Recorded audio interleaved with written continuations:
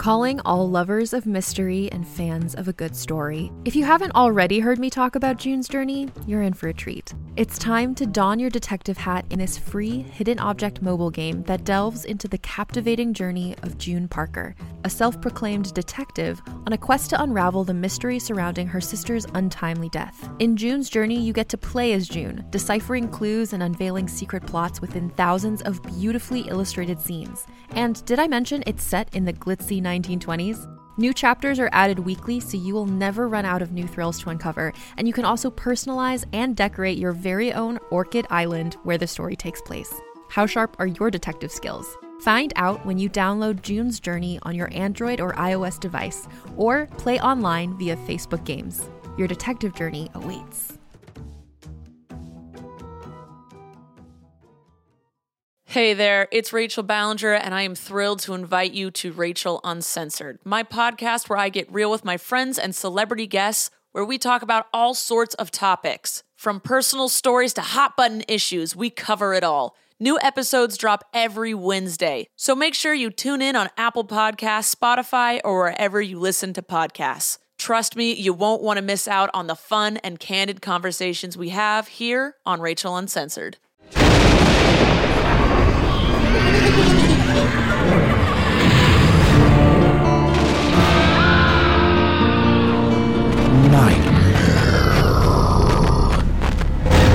Welcome to the Nightmare Magazine Story Podcast. I'm your host, Jack Kincaid. Nightmare Magazine is edited by John Joseph Adams, and the Story Podcast is produced by Skyboat Media in association with Jim Freund.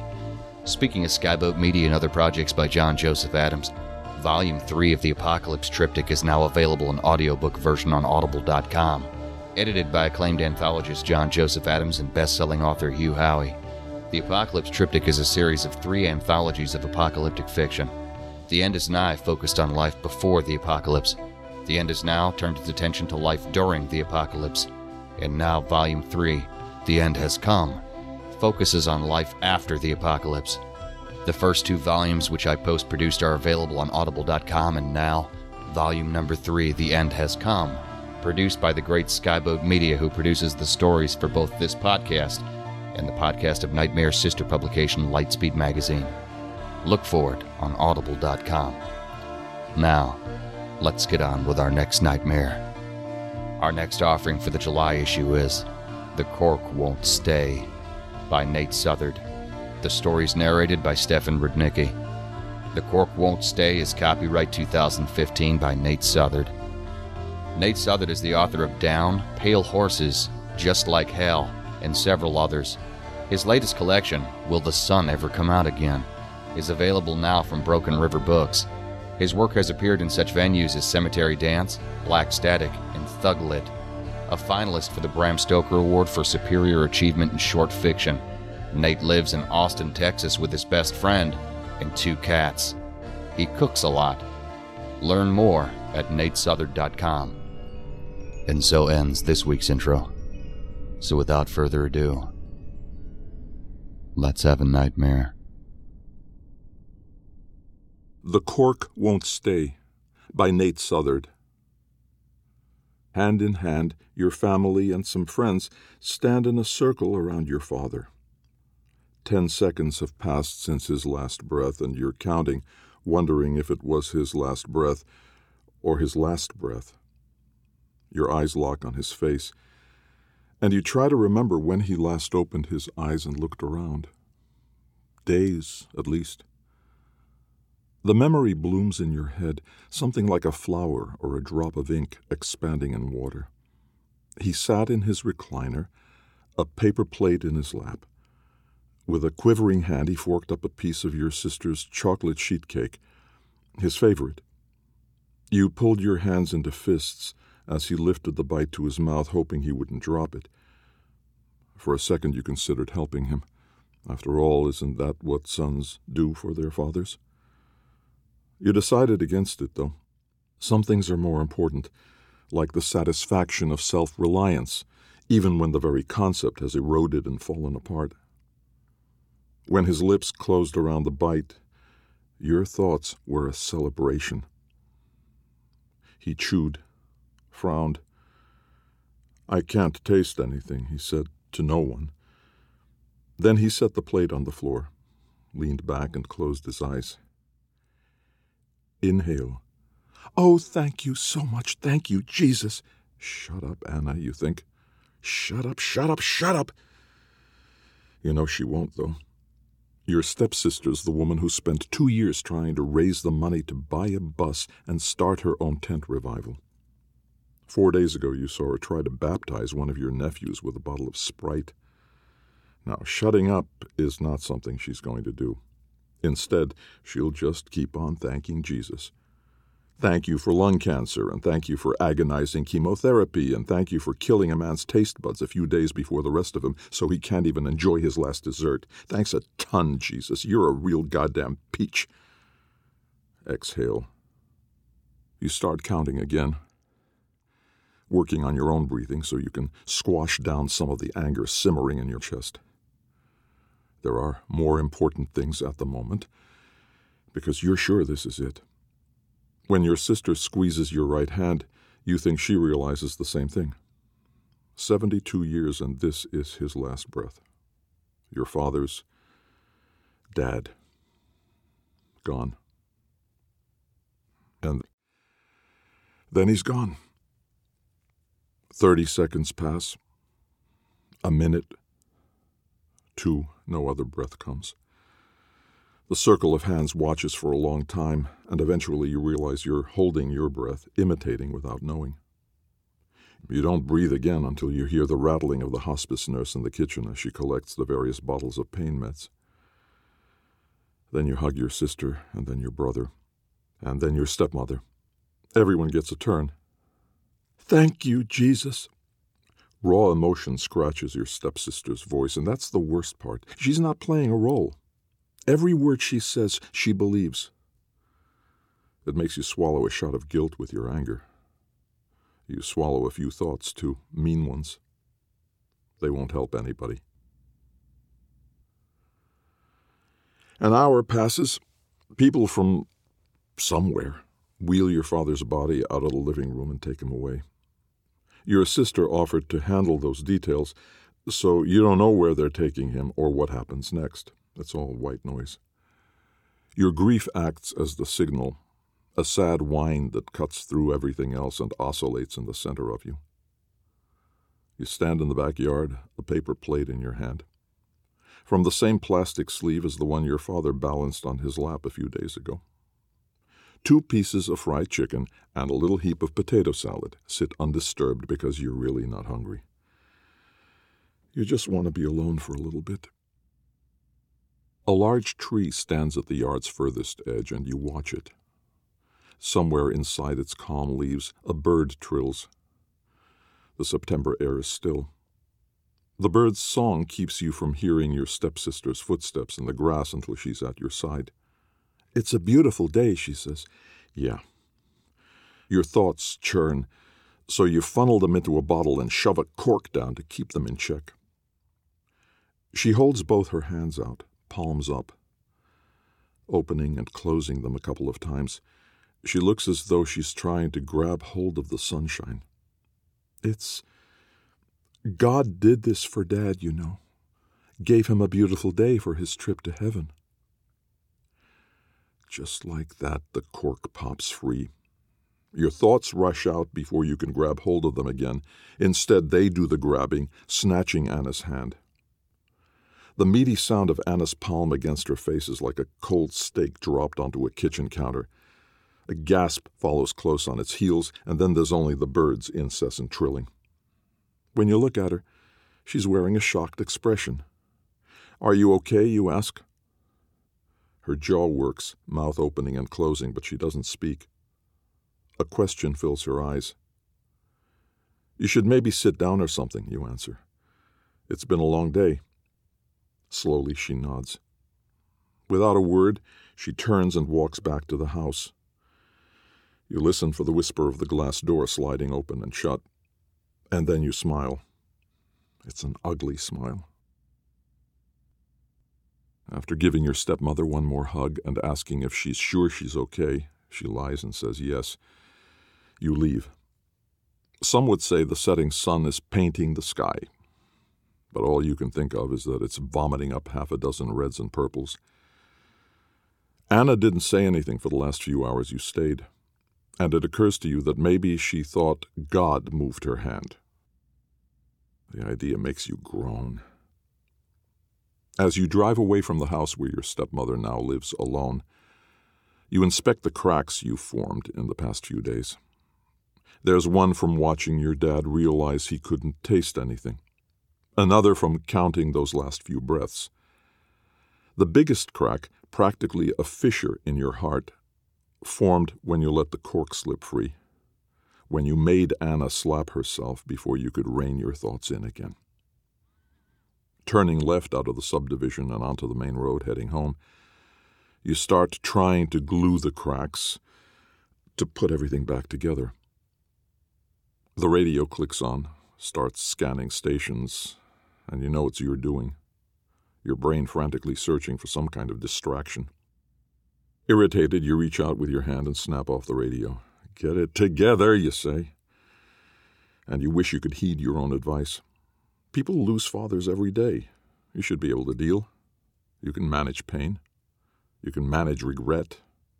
Damn it, get it together. The truth is a different matter, though. Loss isn't something you can fight, not something to simply manage.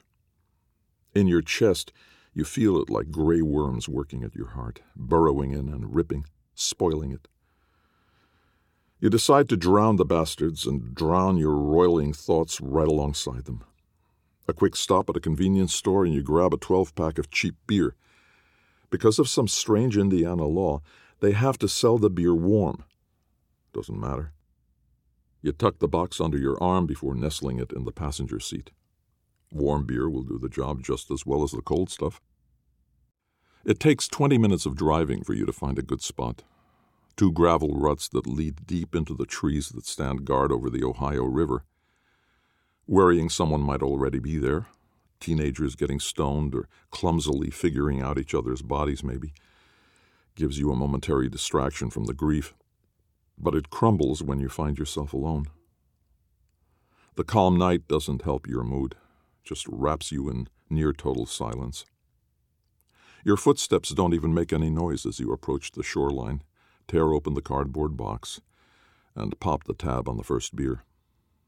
The only sound is the lazy lapping of waves against the muddy bank, a sad metronome. You stand while you drink the first beer, grimacing a little after each swallow. When you're done, you set the empty on the ground and consider stopping it flat. Crush it with your thoughts instead. The second goes the same way, but you sit down in the mud for the third and the fourth. Your head swims, and crushing cans grows more difficult. The fourth doesn't smash flat, but crumples an inch at a time, twisting in on itself. Good. Another beer, and you can only dent the can a little. Even better. Maybe you're not proud of it, but you do this sometimes. It helps. Riding a good drunk keeps your brain foggy, keeps you from snapping your thoughts out like whips. Took you a long time to figure that out, and more than a few family members have suggested you might have a drinking problem. Sitting by the river, a dumb smile stretches your face, and you think they're right. The truth is, you do have a drinking problem. If you don't drink enough, you can be a real problem. You can barely remember when you discovered your ability. It started with a slammed door, you sitting on your bed and petulantly thinking you just wanted to be alone. At first you weren't even sure it was your doing, but a few weeks of opening and shutting the bedroom door convinced you otherwise. Within months you could use your thoughts on the dog, making him sit and trot and roll over. You hadn't learned to be scared of it yet. Beer number 6, and the fog in your brain grows thicker. Above you, a tapestry of stars tilts back and forth, spins a little.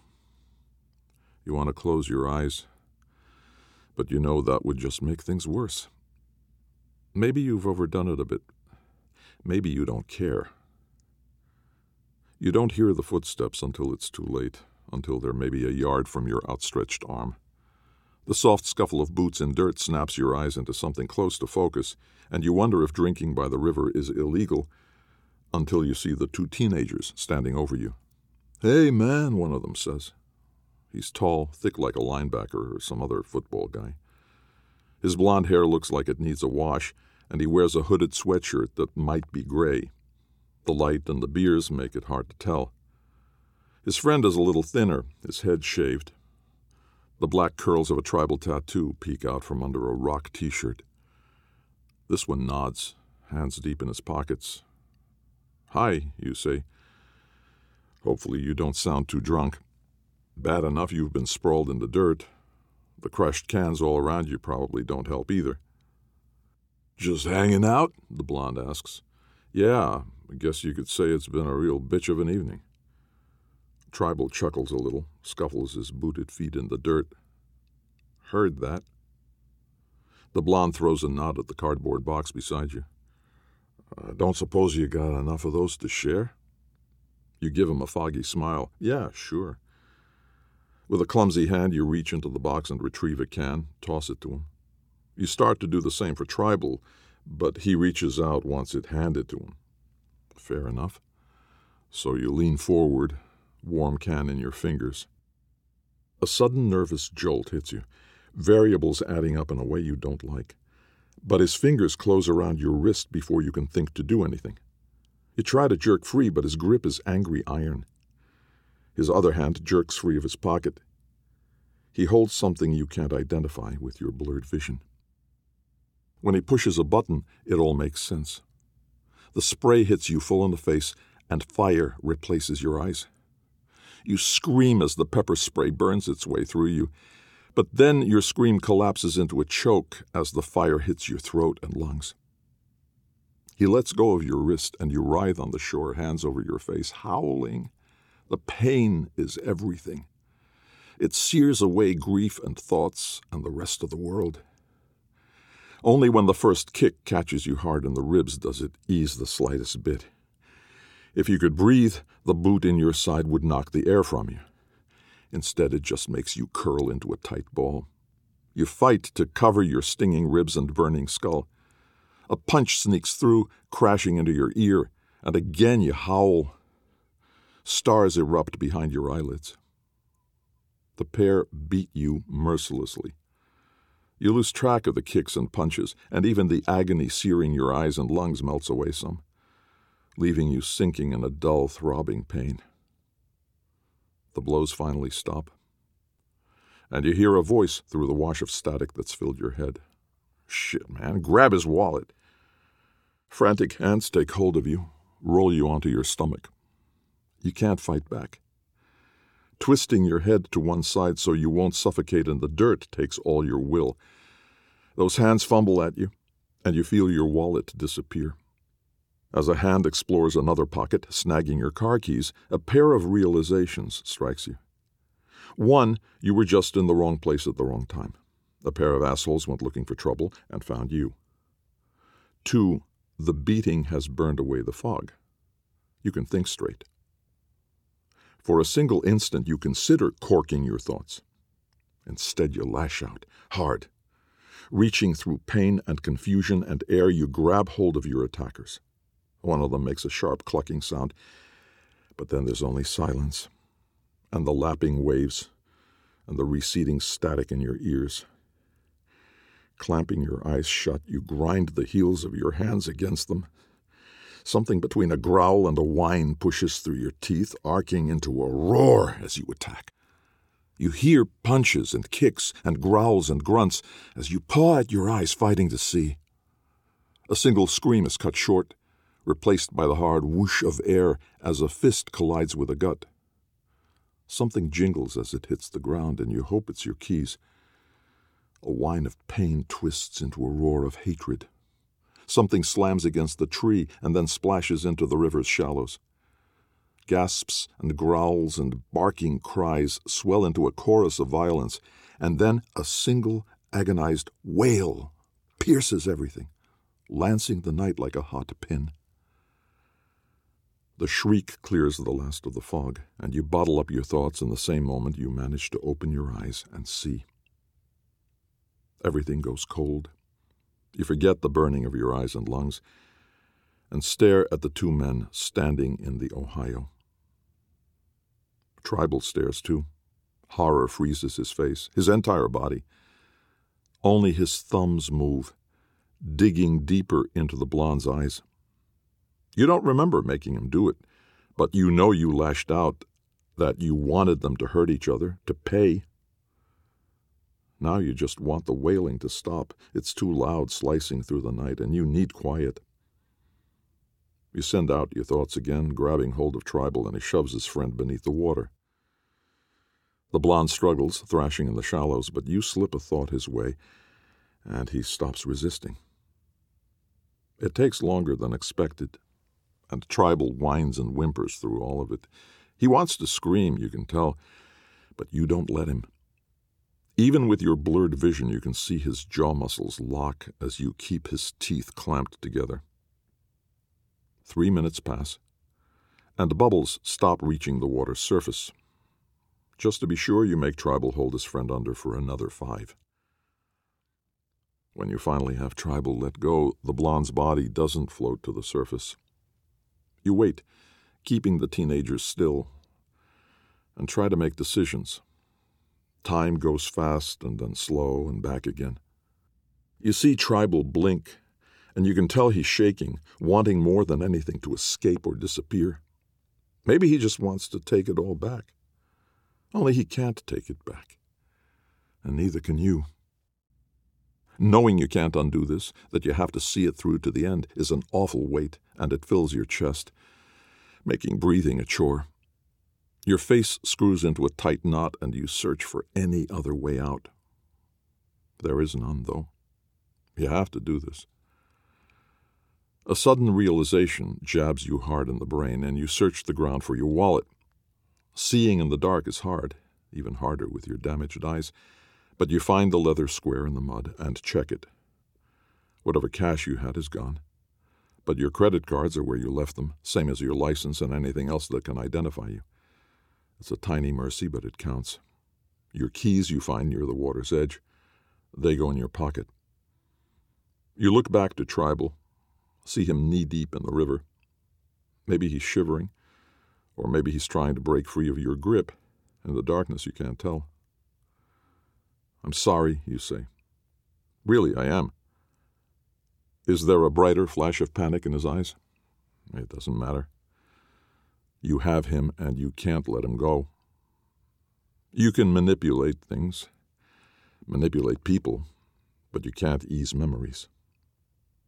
Damn it, I'm so sorry. You turn Tribal away from you.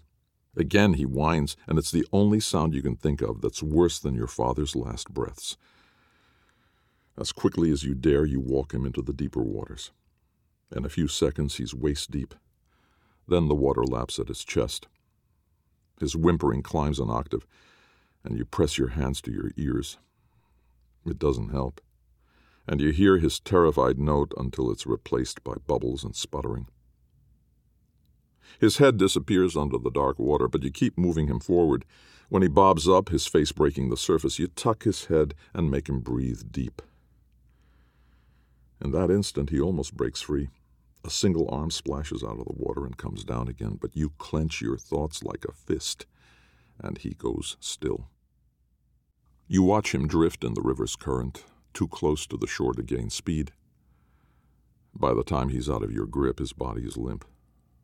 You've felt his brain stop resisting, his thoughts first struggling against yours before giving in, and then disappearing entirely. He's gone, and now you need to get gone too. Swallowing the panic, you scoop up your empties and cram them back into the cardboard case.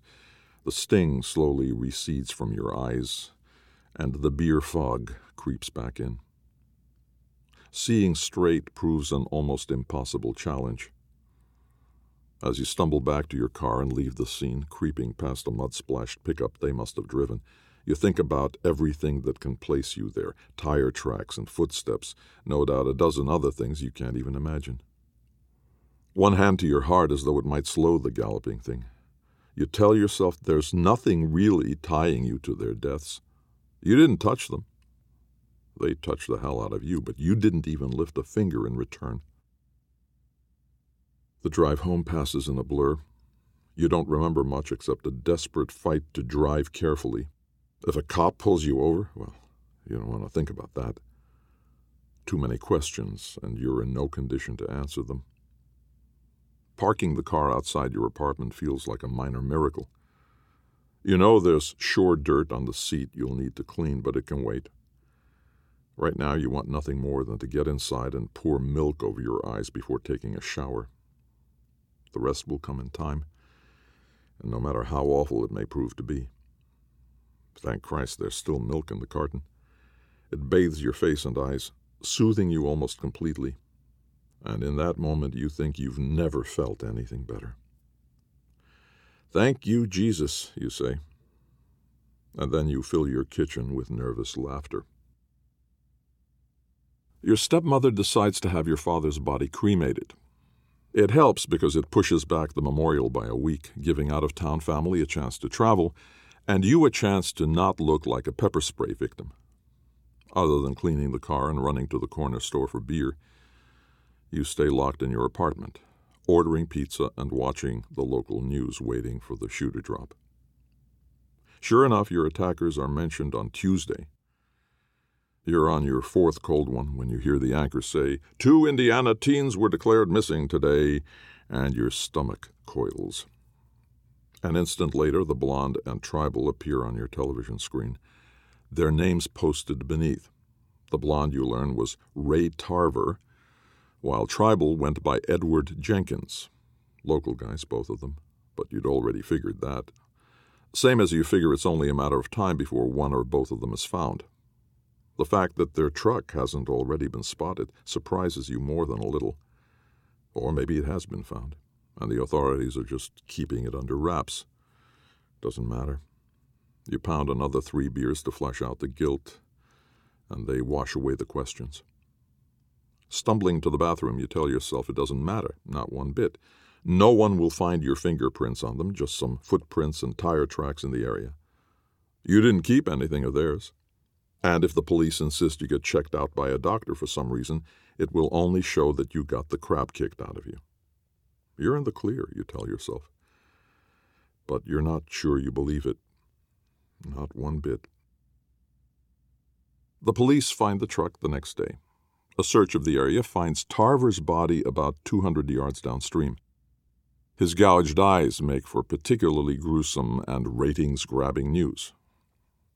You're not sure why the police let that little detail slip, but it lodges the sound of his screams back in your head. A few more beers quiet them down, and you wonder how long you can stay drunk.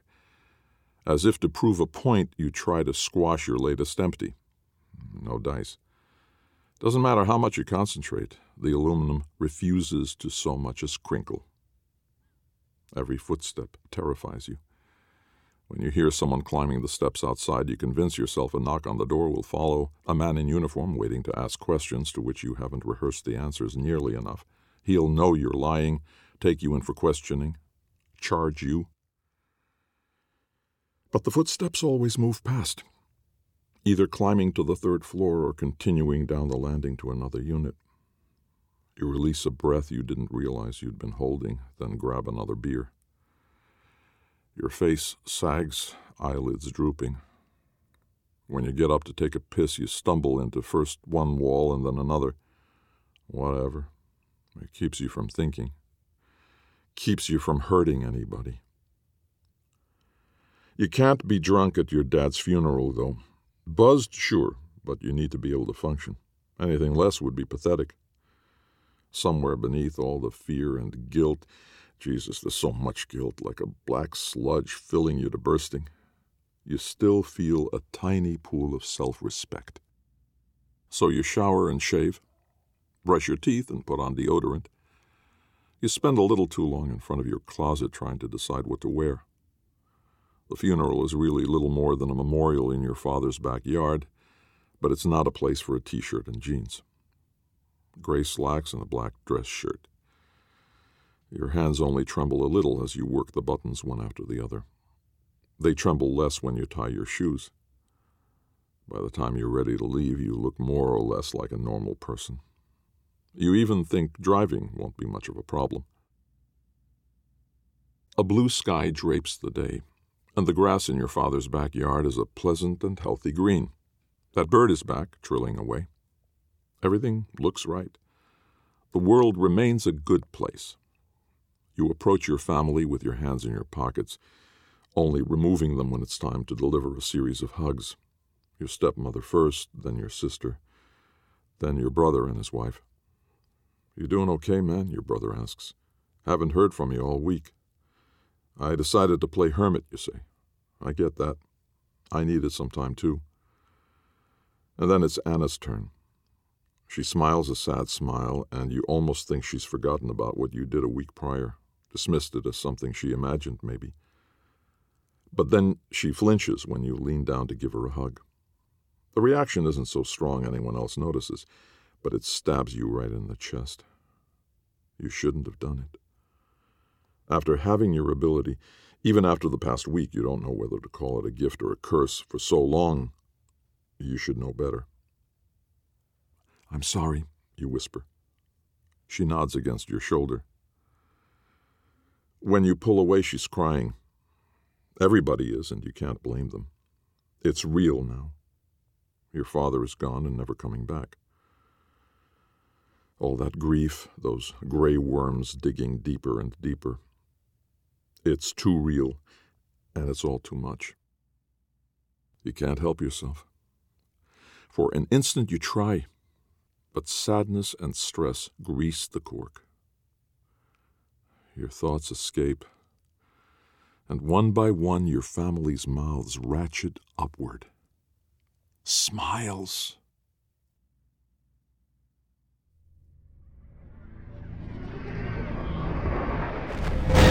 Welcome back. I hope you enjoyed the story. Please consider making a stop at our website at nightmare-magazine.com.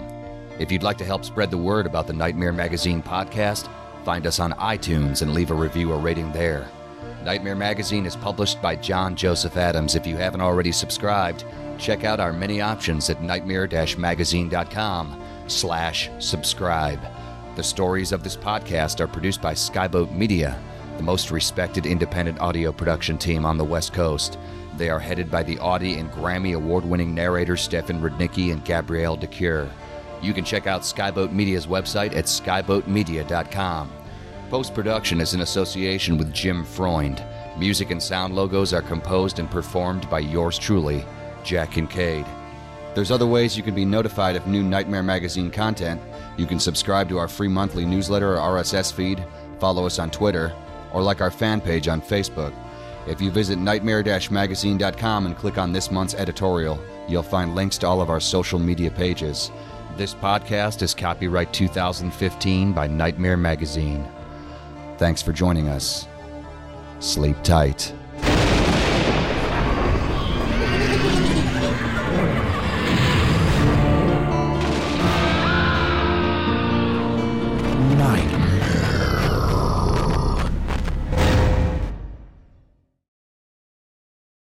Hey there, it's Rachel Ballinger, and I am extremely excited to invite you to Rachel Uncensored. It's my podcast where I sit down and get real with my friends and celebrity guests, where we talk about all sorts of topics. And sometimes we might be under the influence when we do so. We cover things from personal stories to hot-button issues. And it's the only place on the internet you can find an uncensored version of me. It's a side of me that you might not have seen before because it's not the most family or brand friendly. But don't worry, I'm still sort of slightly a decent human being. If you're intrigued, then make sure you check it out. New episodes drop every Wednesday. You can find it on Apple Podcasts, Spotify, or wherever you listen to podcasts. Trust me, you won't want to miss out on the fun and candid conversations we have here on Rachel Uncensored.